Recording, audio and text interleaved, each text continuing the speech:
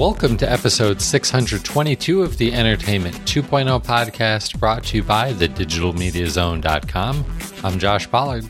And I'm Richard Gunther, and this is the show that puts you in control of your favorite movies, music, shows, and games. Occasionally.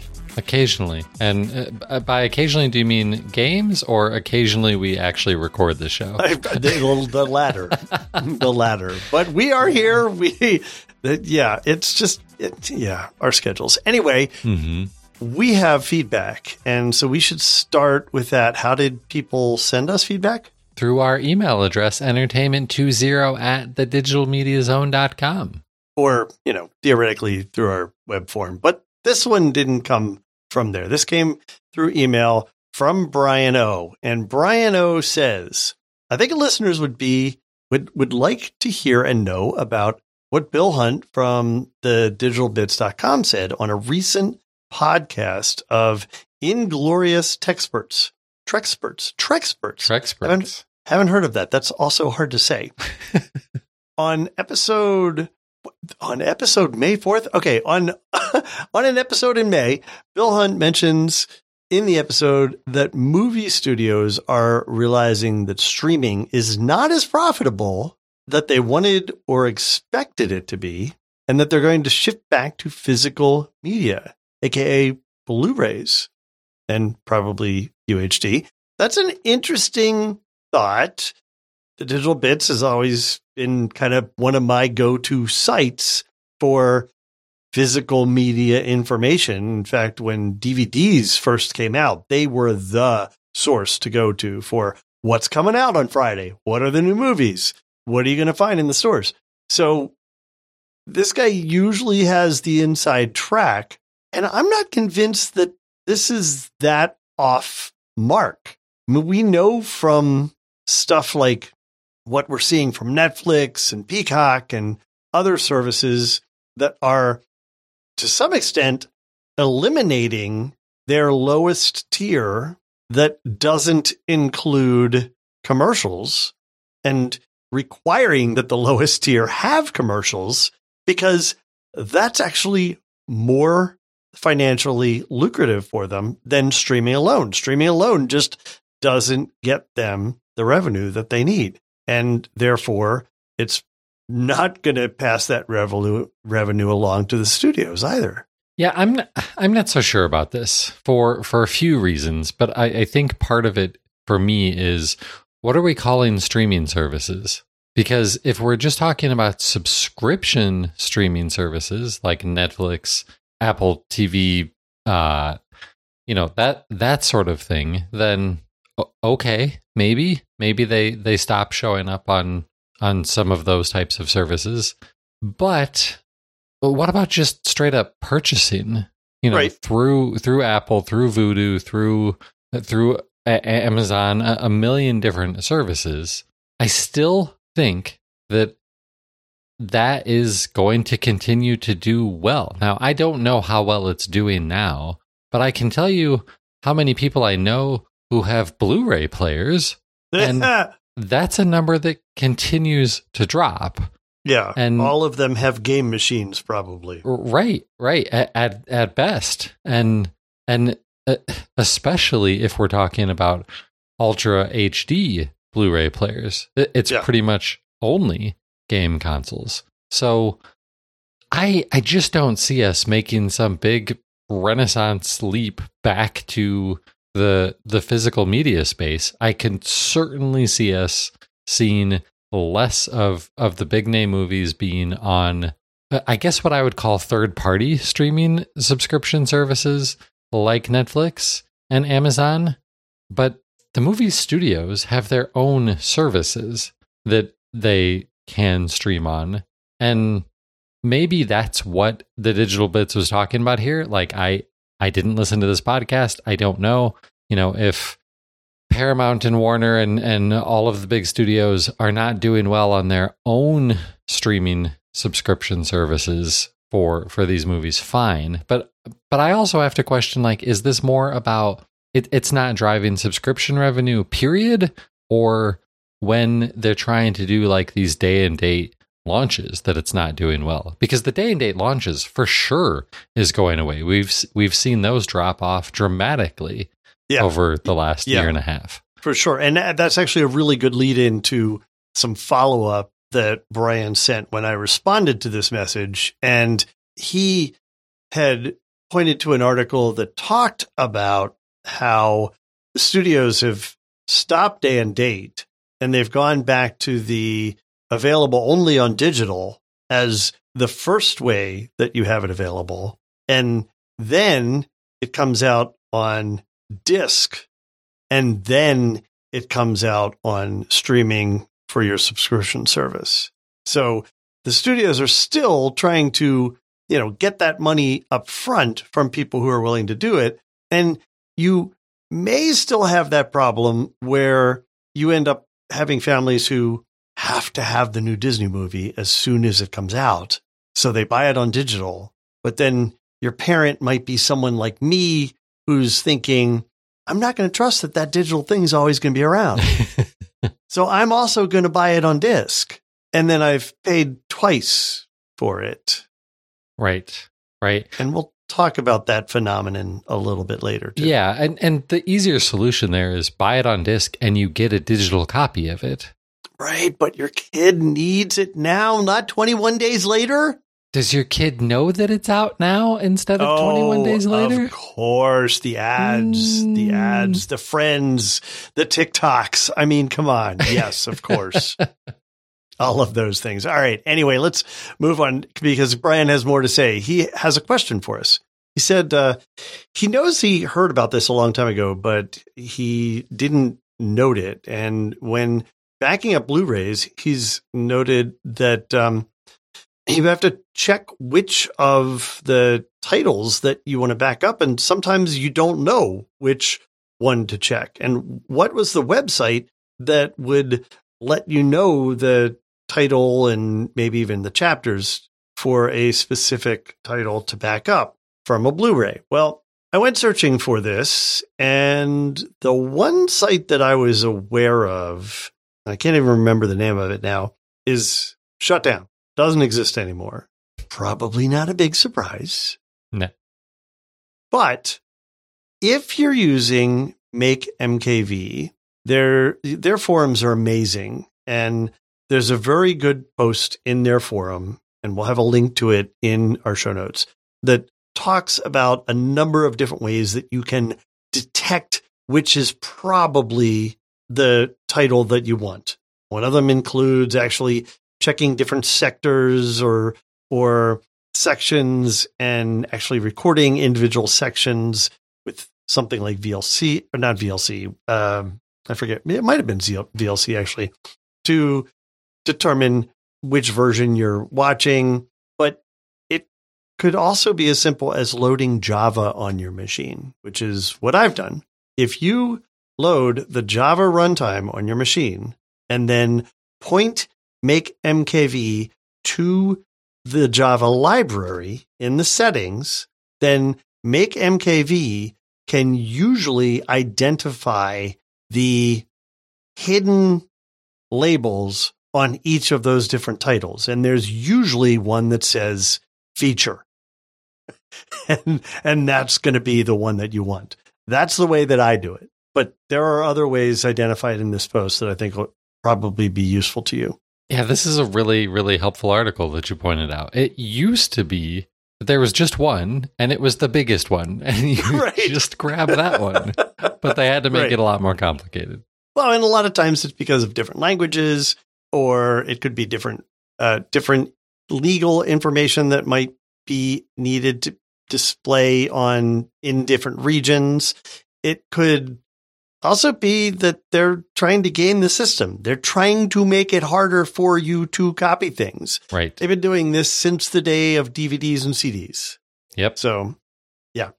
And then he has one more question. He said, do you have any tips, tricks, or wisdom or knowledge to avoid the double dipping of buying Blu-rays?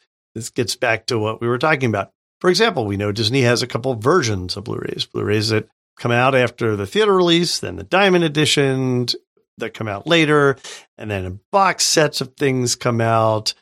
And he goes on with a number of examples of this. And I mean, this is nothing new, right? We've been dealing with this since the days of VHS. You'd buy a movie and then they'd come out with the director's cut. And then they'd come out with the anniversary edition. And then they came out on DVD. And then they came out on Blu-ray. And then they came out on UHD.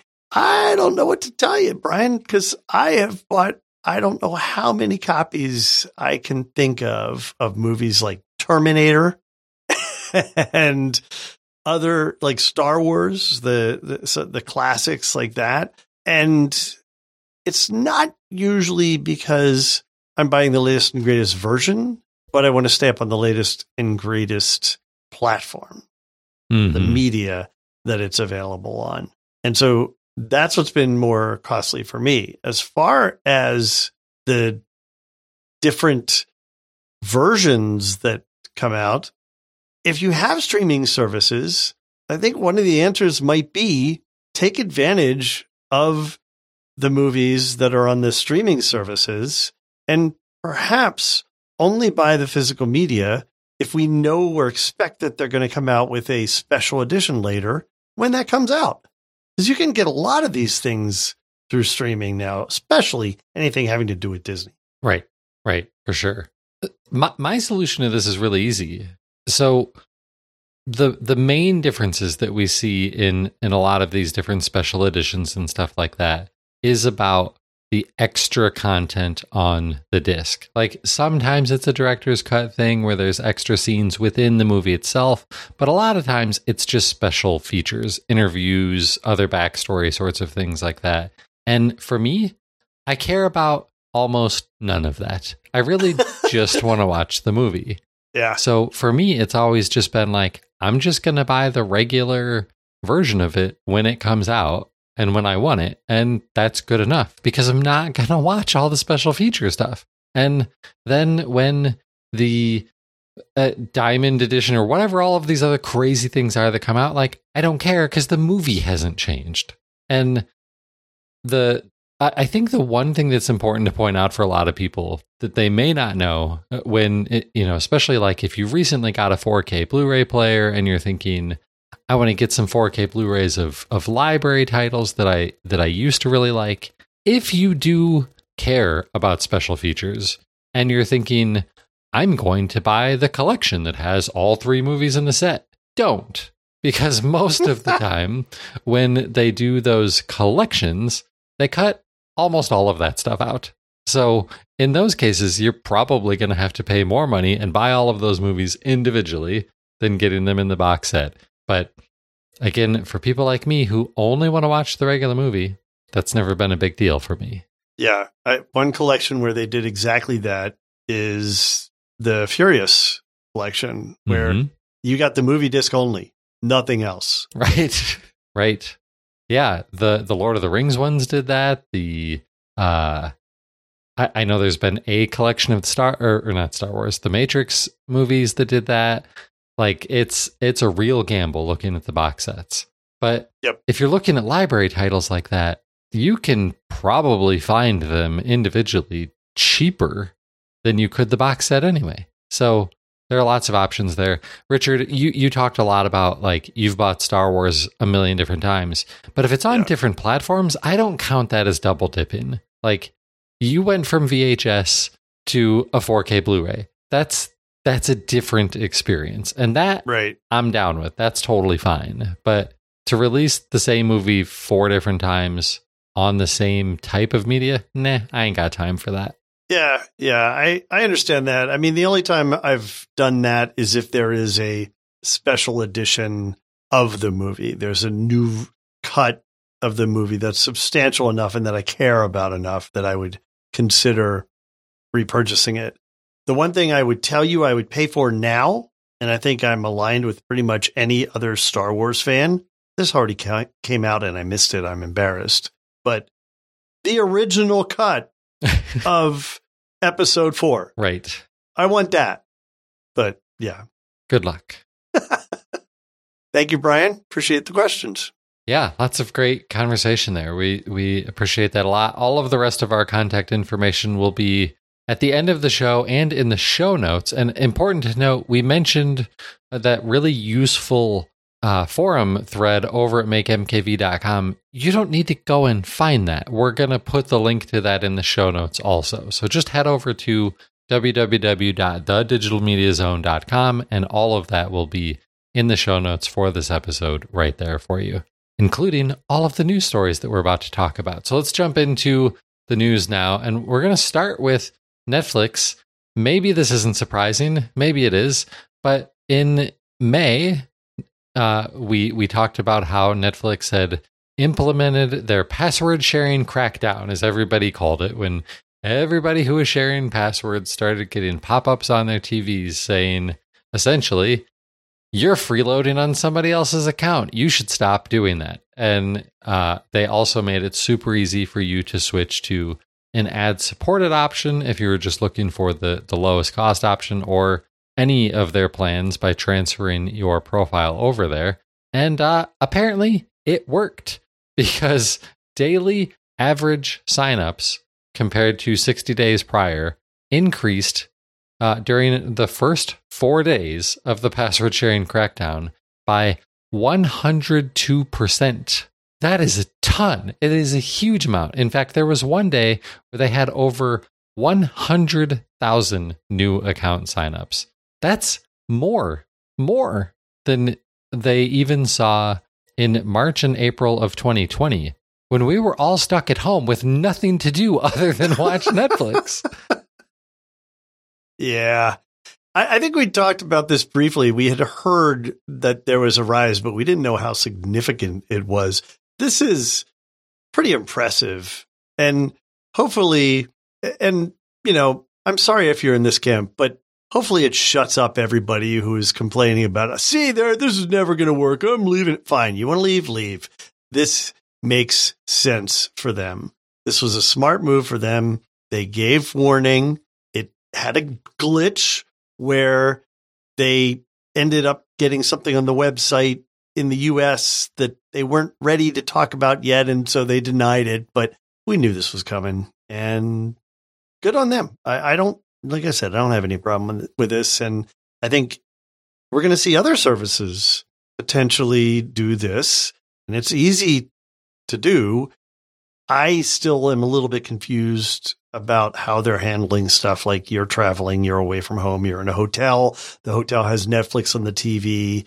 How does all of that work? But I guess I'll find out, because I'm going to be traveling again pretty soon. So cool. Yeah. It'll be interesting to see how that works out in practice. But I think this is good news for everybody, because if Netflix does well, then we benefit, because they continue to give us awesome content. So I think it's good news all around. Yep. Next up, YouTube. Back in March, YouTube TV added support for watching 4 sports events at the same time. Well, why was it that relevant in March? March Madness, the college basketball tournament. Right.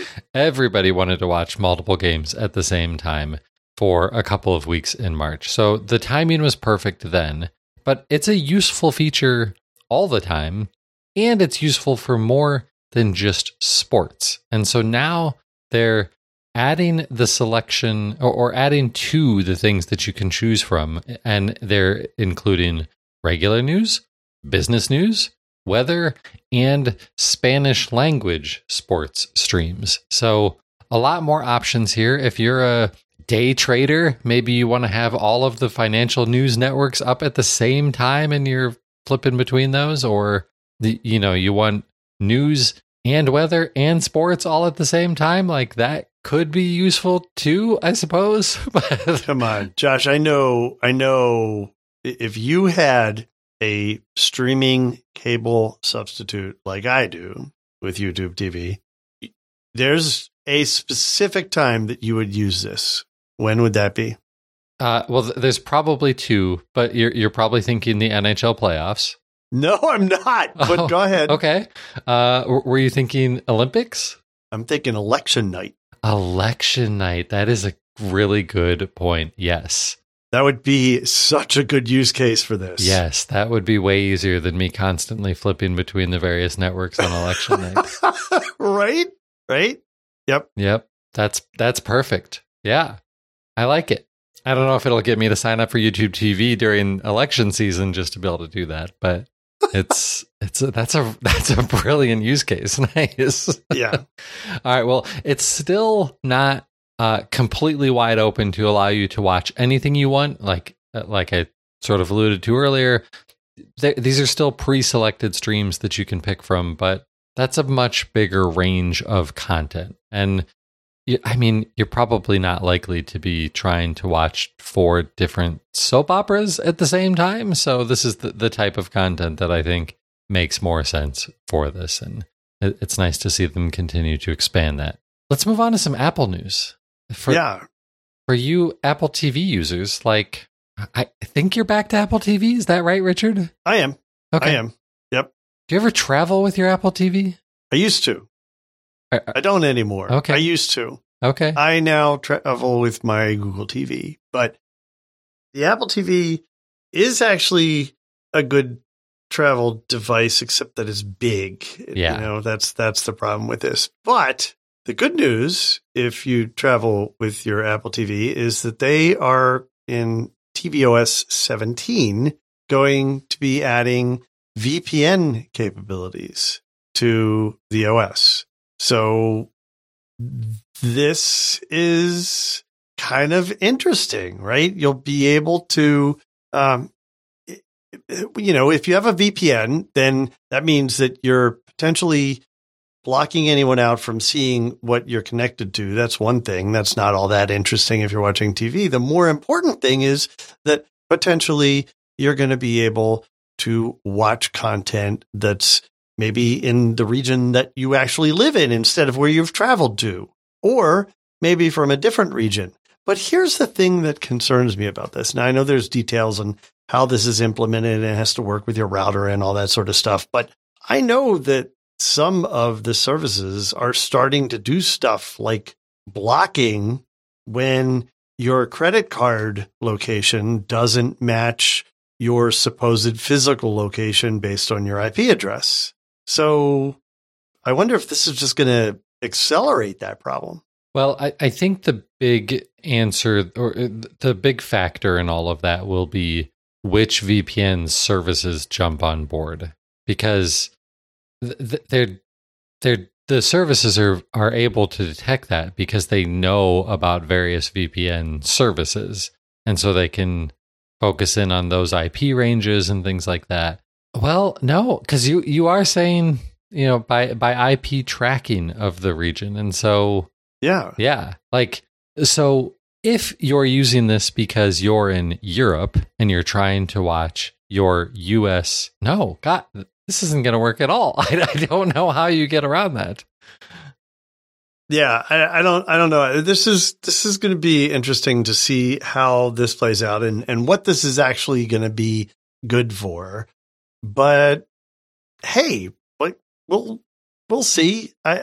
There's details on how this is being implemented in the Verge article that we'll post to, or that we'll link to rather.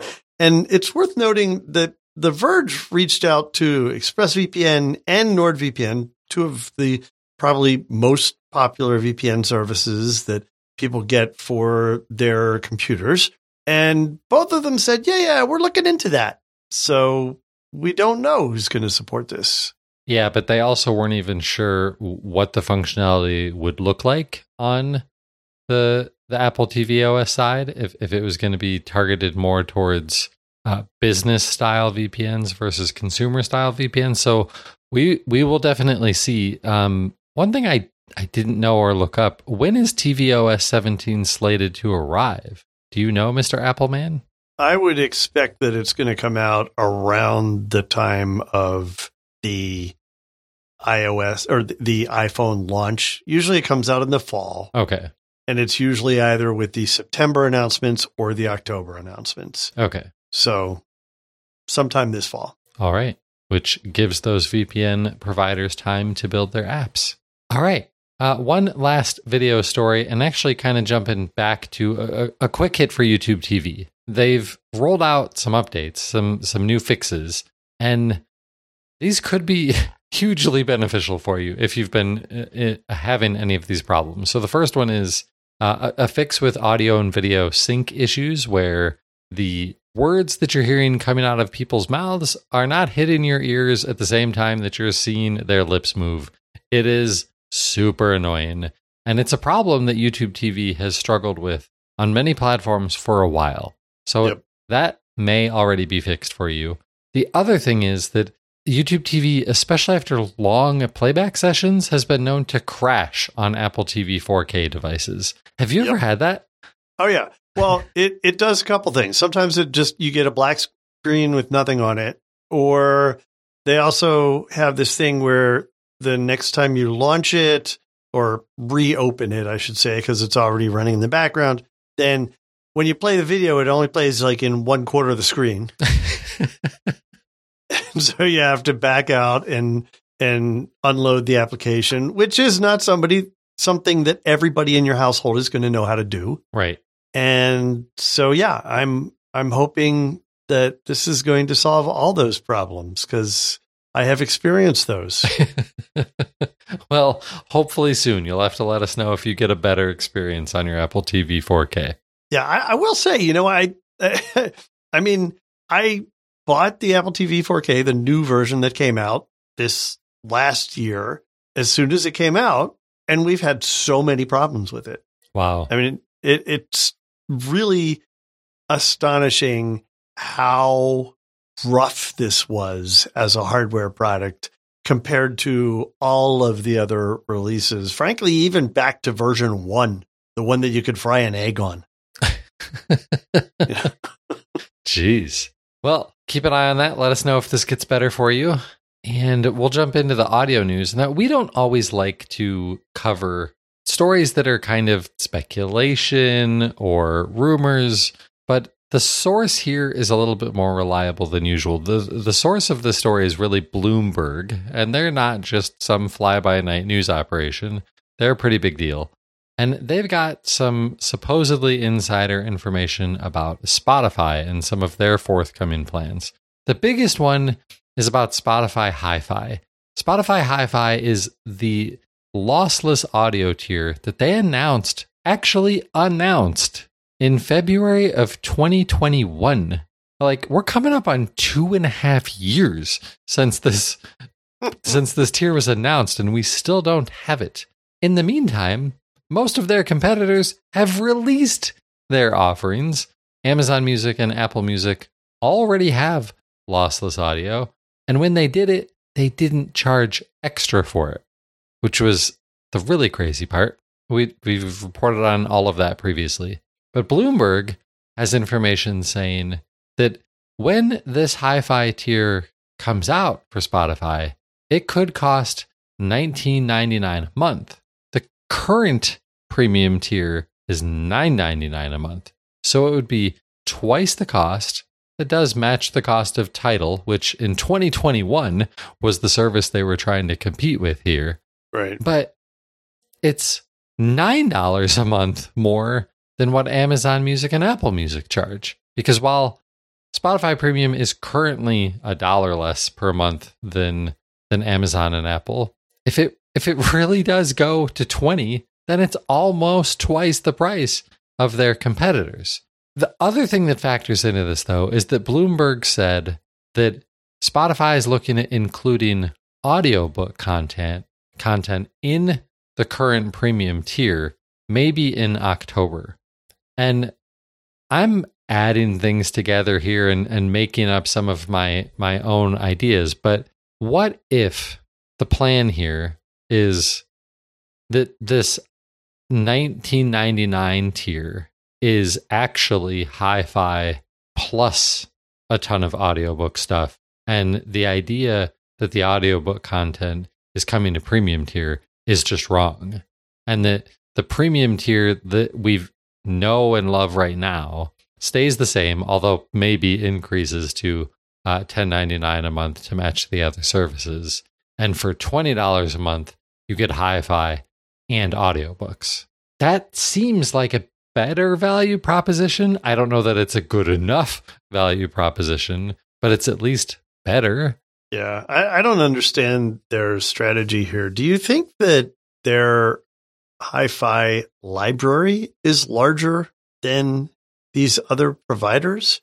I don't really understand how they figure that they're going to survive and compete on this tier when folks could get it from the other two major providers for much, much cheaper.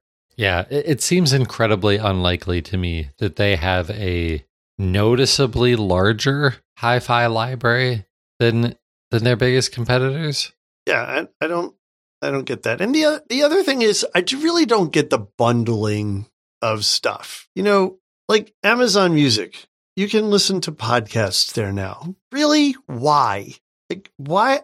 I really don't understand the idea of bundling all these things together, because I don't feel like they do as good a job on these other products. I don't feel like they are as good a podcast player or as good a book player, because those types of products require like different ways of managing your library and listening to the content and playing it back.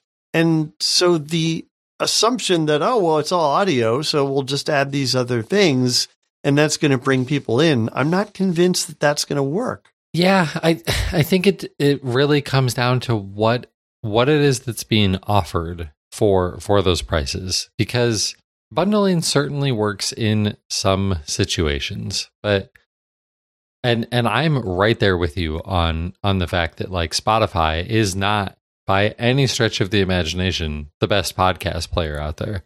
Right. I don't use it for my podcast, but I hear the ads in podcasts that I listen to that say you could listen to this on Amazon Music without any commercial interruptions, and think, I don't know, that might be a reason for me to start doing this. Like I subscribe to The Athletic partly so that I can read their articles and stuff, but also because I can listen to their podcast without ads.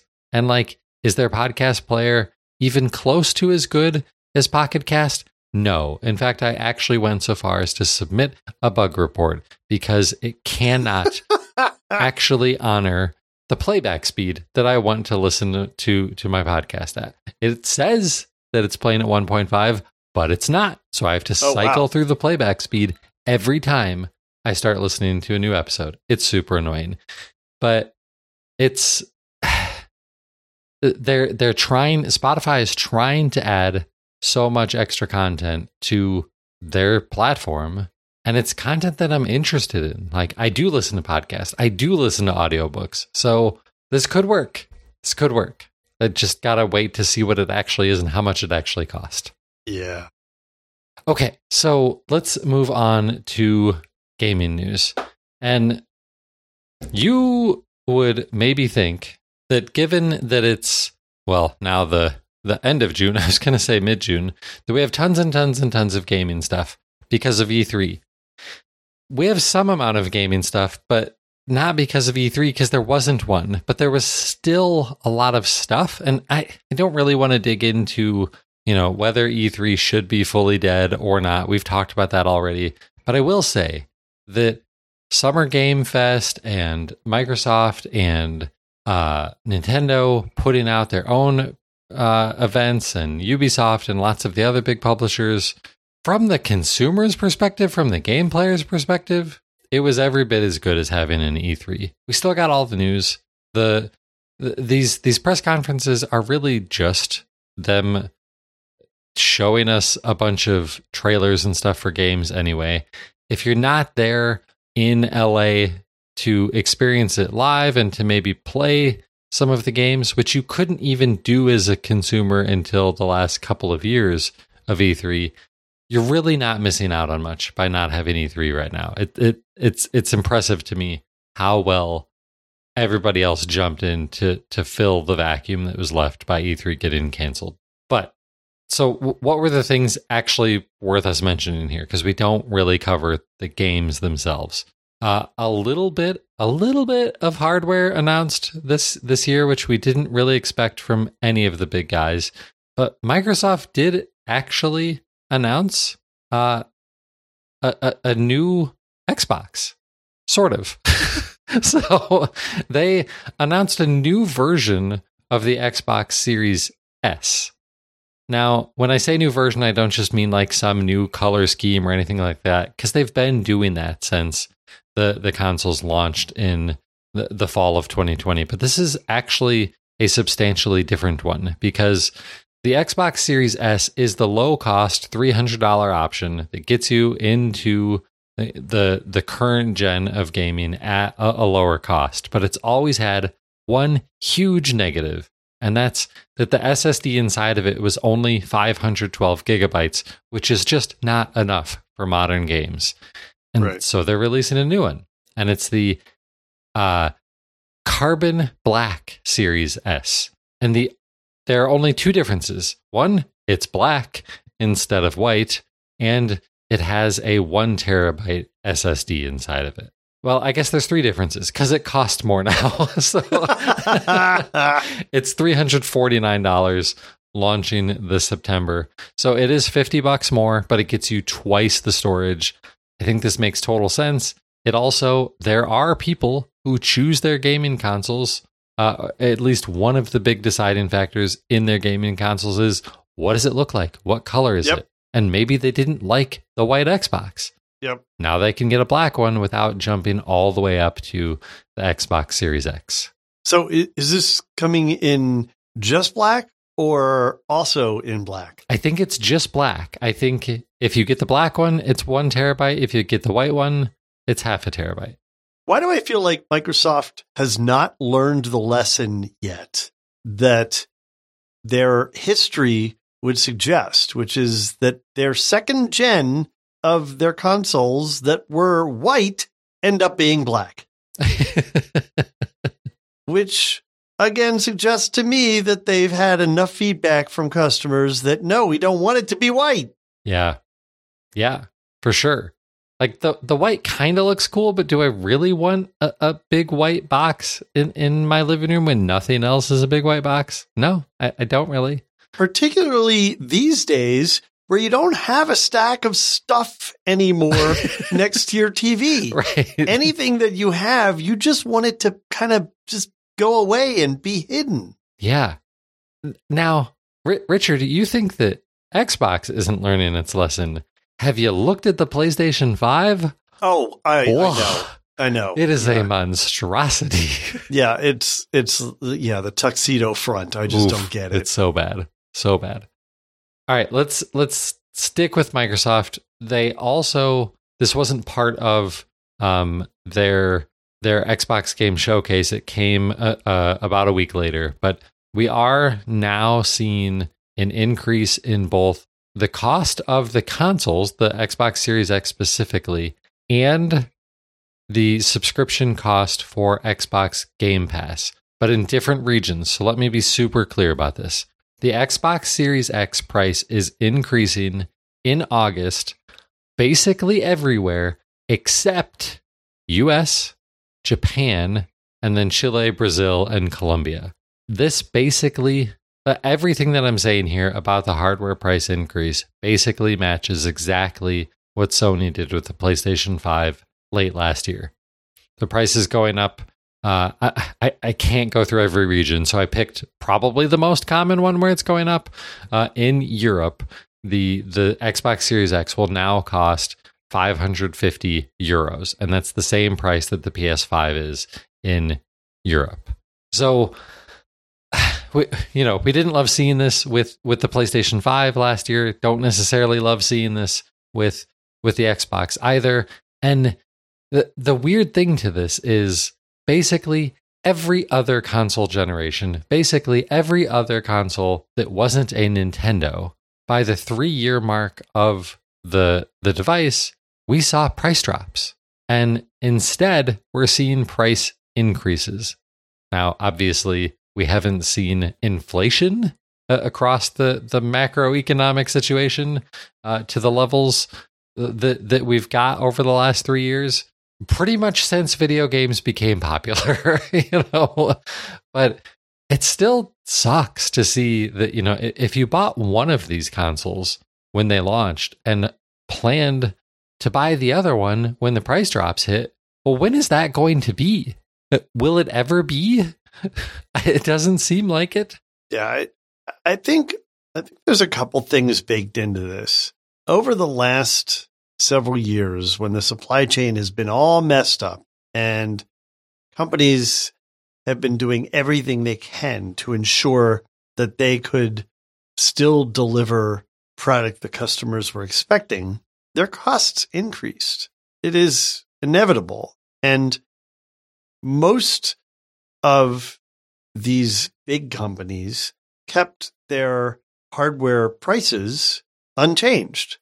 And they just can't keep doing that, right? I think they absorbed as much of the economic challenges that they faced for the last 3+ years, and they have to move it. There's really no way that they can continue to lower prices in the current situation.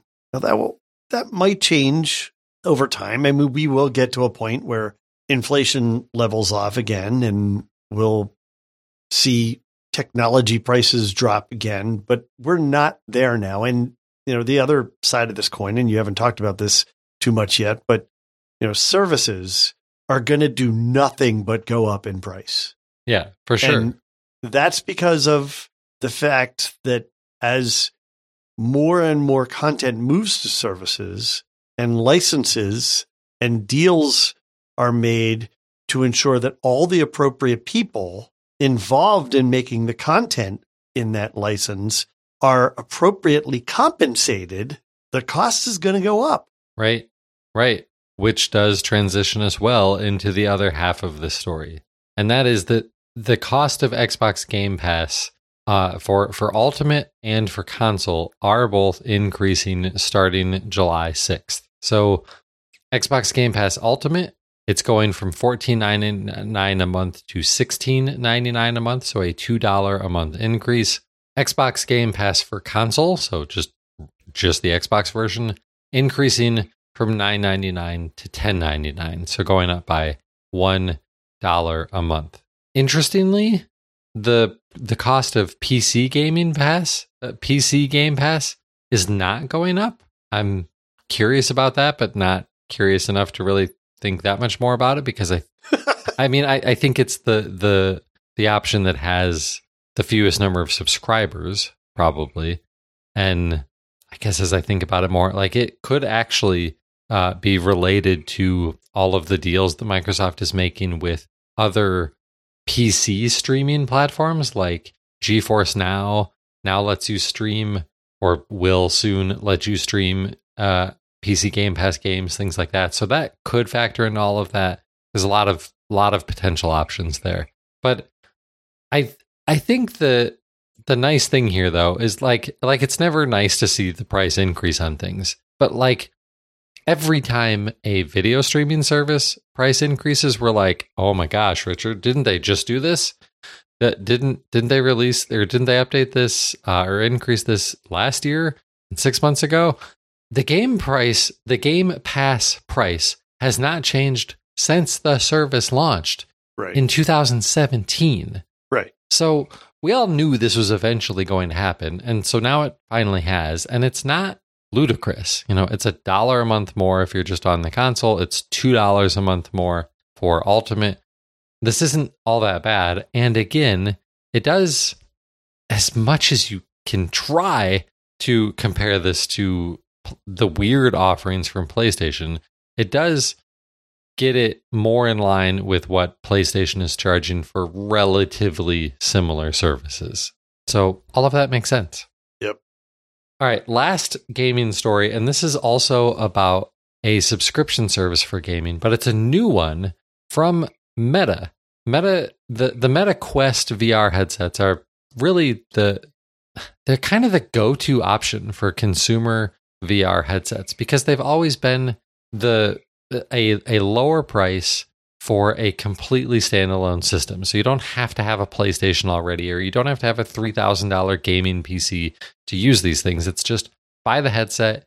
It's a self-contained device that has no wires. It just works, and it works well. So they are introducing their own subscription service called MetaQuest Plus. They didn't get all that creative there with the name. MetaQuest Plus, that works really similar to Xbox Live Gold, where this isn't like a Netflix of VR game service. Instead, it's a you pay us monthly, and we give you 2 new games every month. And as long as you're a subscriber, you have access to those games. If you drop your subscription and come back, you still have access to the games that you had previously.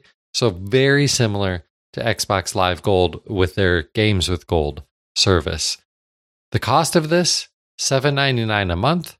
Not bad. I mean, that's cheaper than games with Gold through Xbox through the Xbox service, or the similar version on PlayStation.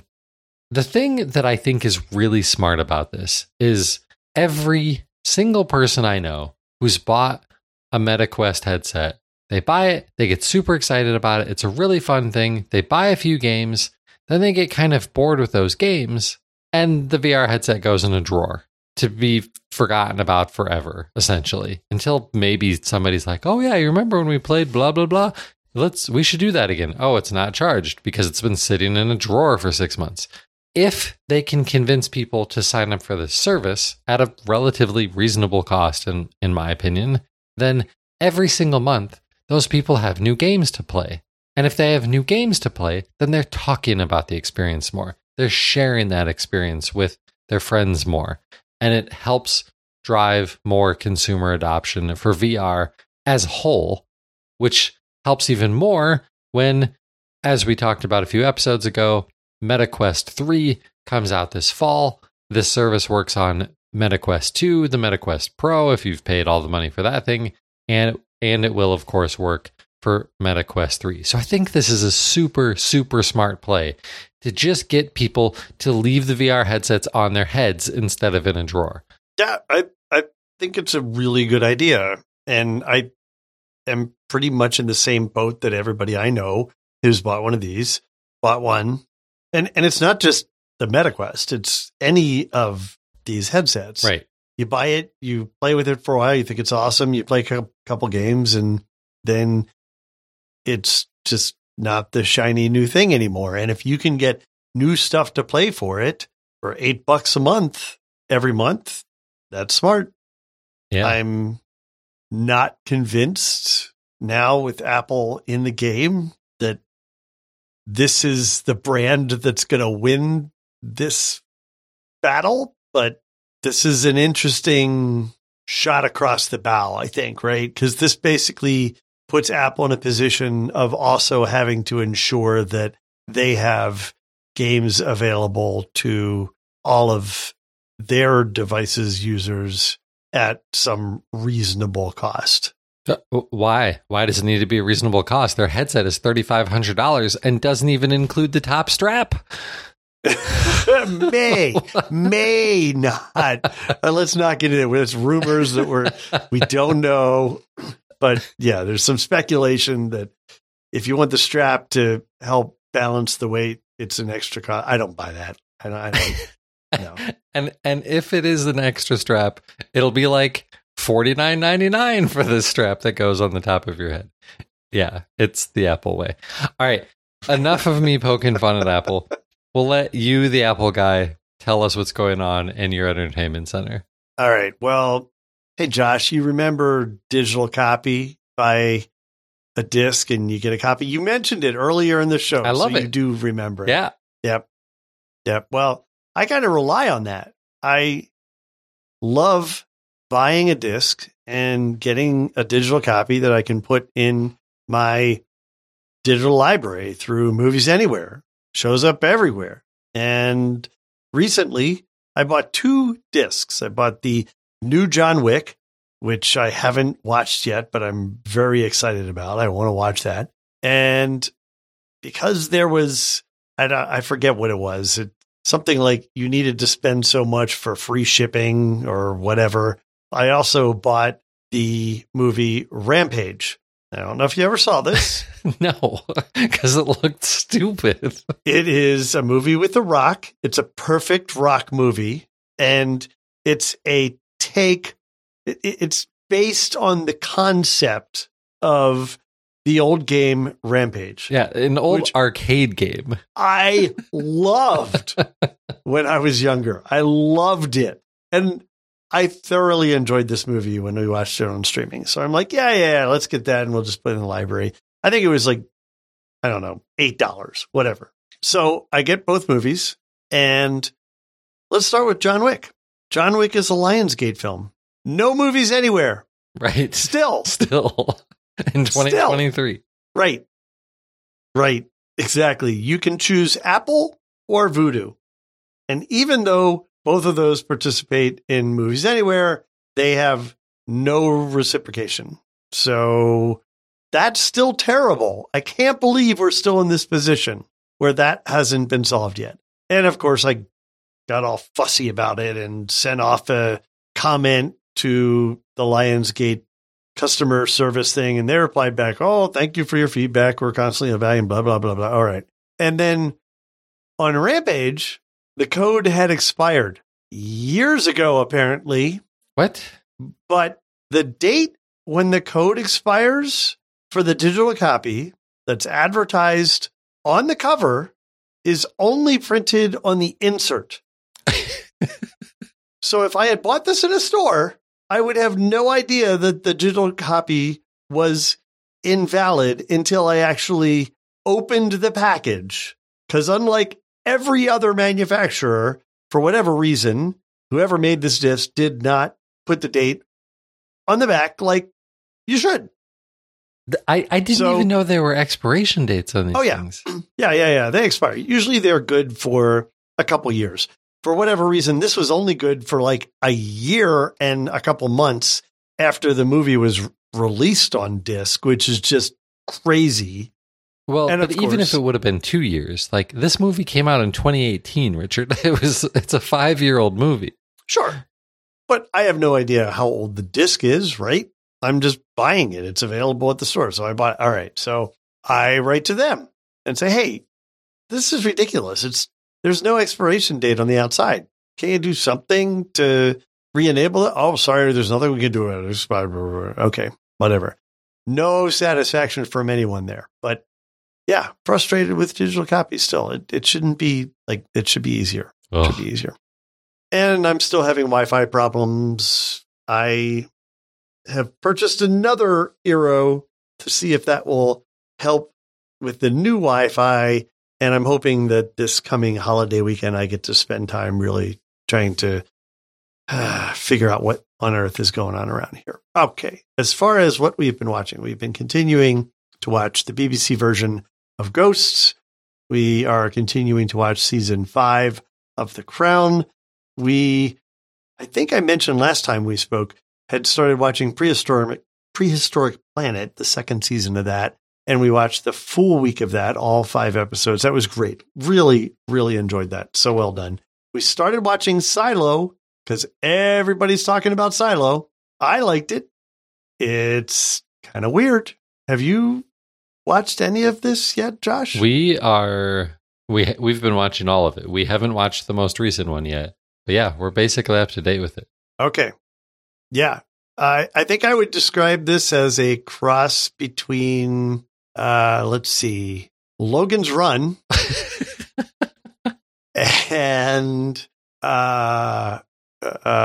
Total Recall. Interesting.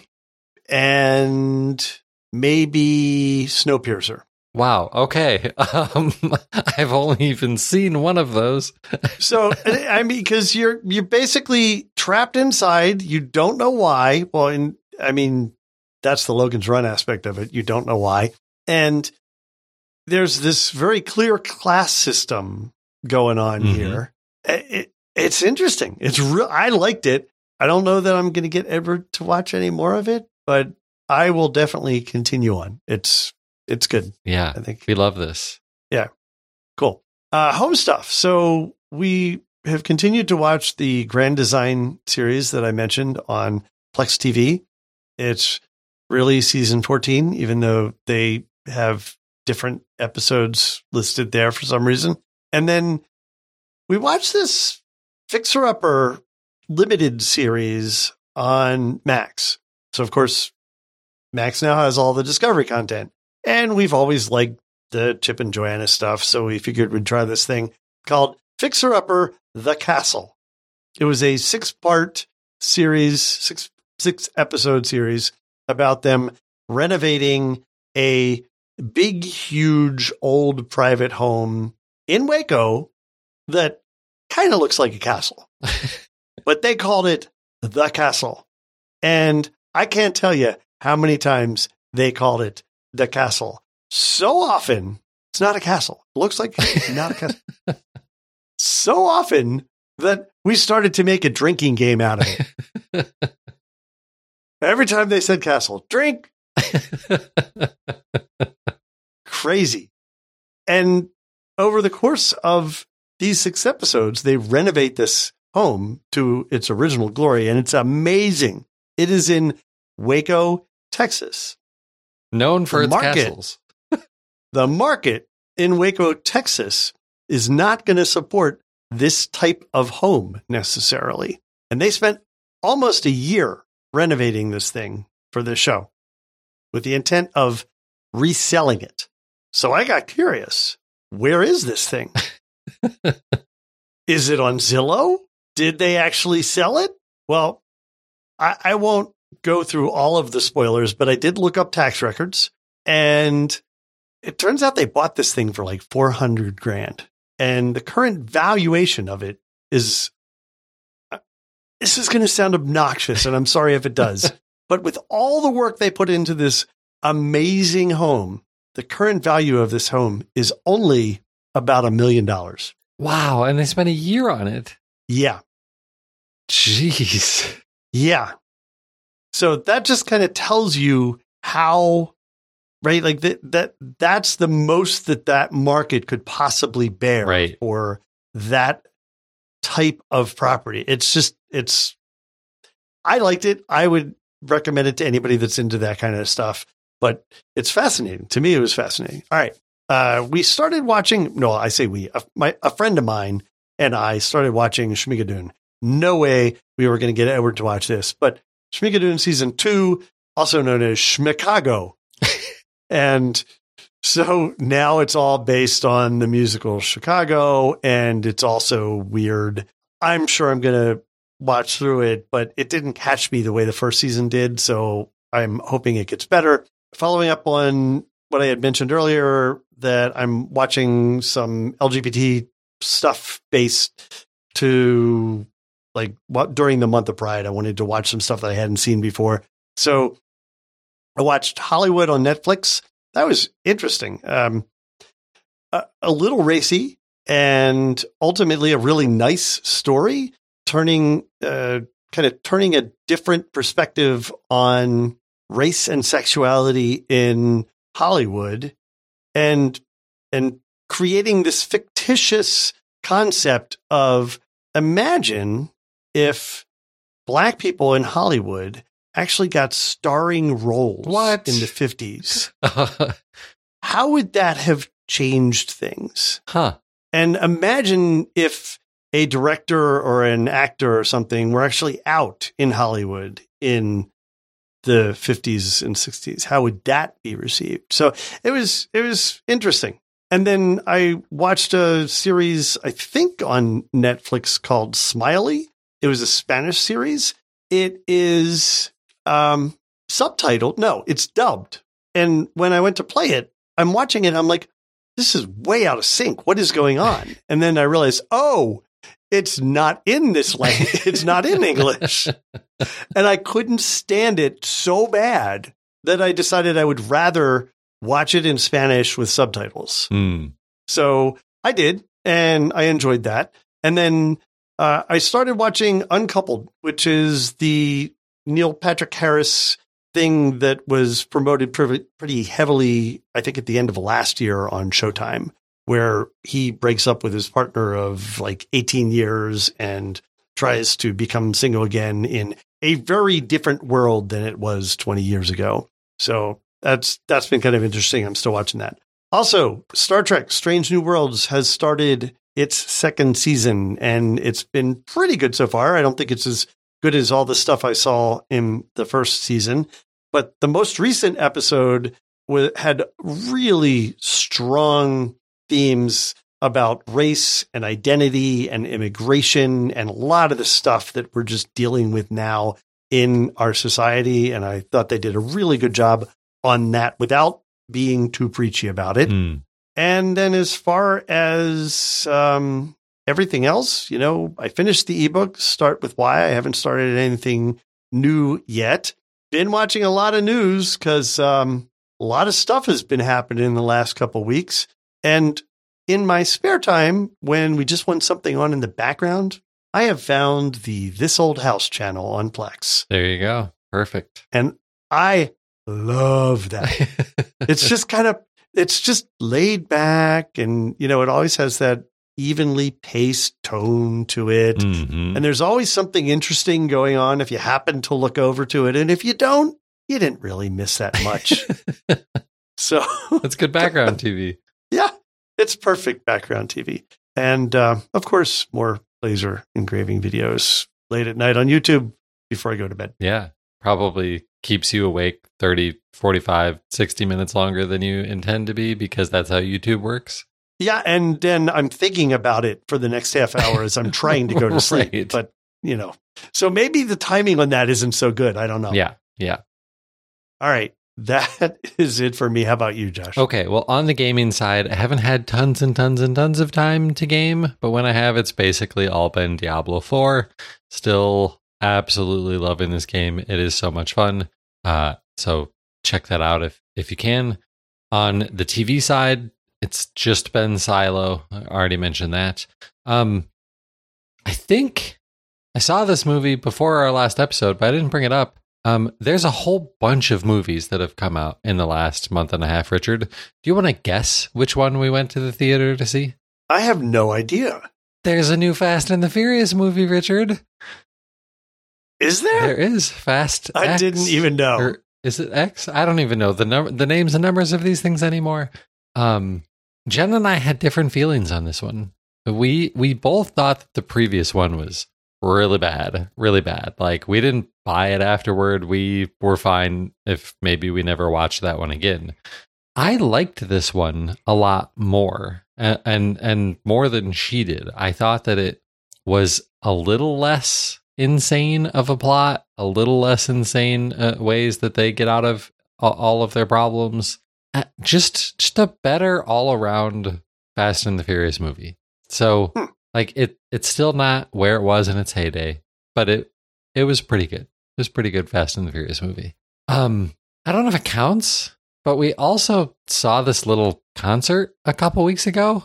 Maybe people have heard of. It's the Eras Tour by some indie artist named Taylor Swift. Oh my gosh. That concert was insane and incredible. She is such a phenomenal performer. I mean, I almost feel dumb bringing it up because, like, it's not like I can recommend that you go see it, because you can't, like, unless you're going to go buy international tickets, because she just announced international dates. Like, these things are sold out. You can't get tickets to any of these shows anymore. But if you could, like, even if you're not the biggest Taylor Swift fan, it's just such an incredible show. So really glad we got to go. Really glad that my girls got to see it. They loved it. My wife is so smart and had her phone ready to take a picture of my girls' reaction when Taylor came on stage. And it is a photo that we will cherish forever. Oh, that's really cool. So smart and such a great photo. Tons of memories. Of course, concerts are ruined now for my children forever, because this was their first concert for both of them, and they will never see anything better than this. No. Right? Oh, wow. Yeah. Yeah. So yeah, that was kind of great. On the more like home media front, though, did get into some more audiobooks. I've been trying to hit some of the more classical sci-fi stuff. Read Fahrenheit 451. This is a shorter one. Like, I think it was 6 hours, 8 hours. Like, it's not very long, and it's really good. I feel dumb even saying it. Like, of course it's really good. It's a classic for a reason, but a lot of really good things to think through there. Like, it's not just here's a story and that's what the story is. Like, there's a lot of really interesting things to think about in terms of, like, what if we really did get rid of all of the books? And it's really good. Timely. Well, yeah, kind of timely too. Right. So remind me, I never actually read this. This was one that I cheated with Cliff's Notes when I was in school. And I should read this because I've wanted to. I watched the movie and that was just not good. But is this Heinlein? Is it what? Heinlein? Who's the author? Oh boy. I don't remember. I don't remember the author either. Okay. All right. Yeah. I can get back to you on that. Okay. Yeah. But I do want to check this out. Yeah. You should. And, like, because it's so old, like, there's a bunch of different versions of the audiobook that have been read by different people and all of that stuff. So, like, you might not love the narrator, and if you don't, then maybe try a different one because your library might have access to multiples. Yeah, good idea. Yeah. So then when I finished that, I had placed a hold for I, Robot by Isaac Asimov. And I've seen was that a Will Smith movie? Is that who was in that one? Back in the early 2000s. I saw that, but I had never read the book. The book is...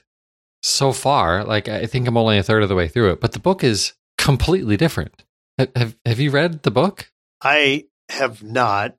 Is it not actually I thought it was a series of short stories. It is. And they're really interesting. Like, and also feels very timely as the whole world seems to be exploding over the concept of artificial intelligence. AI. Yeah. Right. Exactly. So many, like, basically thought experiments. And this book was written in the 50s, wasn't it? Yeah, something like that. Wow. Yeah, I should read that too. We never had to read that, and that's one that I have wanted to read. Looking up Fahrenheit 451, it was Bradbury. I'm really embarrassed that I didn't remember. I just read it and forgot who wrote it. So yeah, I'm right there with you. Just even more embarrassed. But yeah, iRobot, really good. Like, if you haven't read it in a really long time or never read it at all, now is a really good time to read that book. It's like you think, oh, well, I saw the movie, or maybe I'm even familiar with the 3 rules of robotics. It is so much more interesting and deep and complicated than just the surface level rules of the 3 rules of robotics. It's really good. And it's only like 8.5 hours. And really more or less has little to do with the movie. Yeah. I don't think you're going to ruin anything in the book by watching that movie from 15 years ago or whenever it was that Will Smith made that movie. Yeah. So that's everything that I've been doing in and outside of my house for media, I guess. Very good. Like we said earlier in the show, this is where we talk about all the other ways you can get a hold of us. We are on social media. I'm still on Twitter at Josh Pollard, and the website is at DigiMediaZone. Richard and I are also both on Mastodon, just at Richard Gunther and at Josh Pollard. And then I promise we're going to get back to doing the show live, but with all of the technical problems and all of the scheduling problems we've had, it just hasn't worked. But eventually we'll get back to doing this show live. Also, that's going to do it for episode 622. He's Richard Gunther, and I'm Josh Pollard. Thanks for listening to Entertainment 2.0. Adios. Goodbye.